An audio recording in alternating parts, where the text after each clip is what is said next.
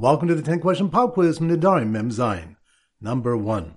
Which daf do we learn that if one says to his wife, "Kona my benefit to you," she can borrow for her needs and the creditors can come and collect from the husband? That's on daf.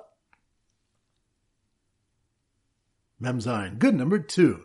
Which daf do we learn that one who is mafkir his field may retract during the first 3 days, but beyond that he cannot retract? That's on daf. Mem Daled. Good. Number 3.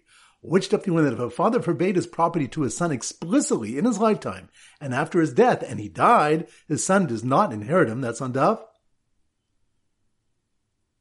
Mem Zayin. Good. Number 4. Which daf do we discuss if an owner has a tfisas yad, a holding in a merchatz or olive press, that one who is mudar hana from him may not use it? That's on daf.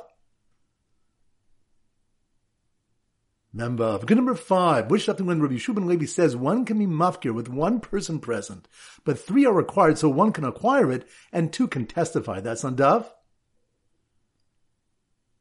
Mem Hey. Good. Number 6. Which daf do we learn that one of the after effects of an illness is forgetting one's learning? That's on daf.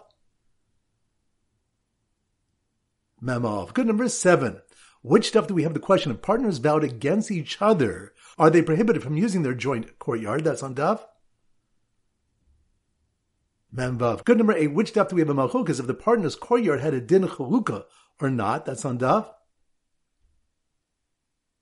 Mem Vav. Good. Number 9. Which daf did Rami Bar Chama ask, if one said konim these fruits on ploni, what is the halach regarding their exchanges, meaning goods received in exchange for them? That's on daf.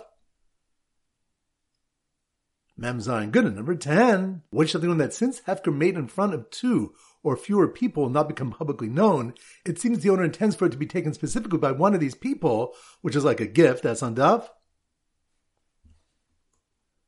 Mem Hey. Excellent. That concludes today's pop quiz. This is Rabbi Ram Goldner Zichu wishing you a great day and great learning.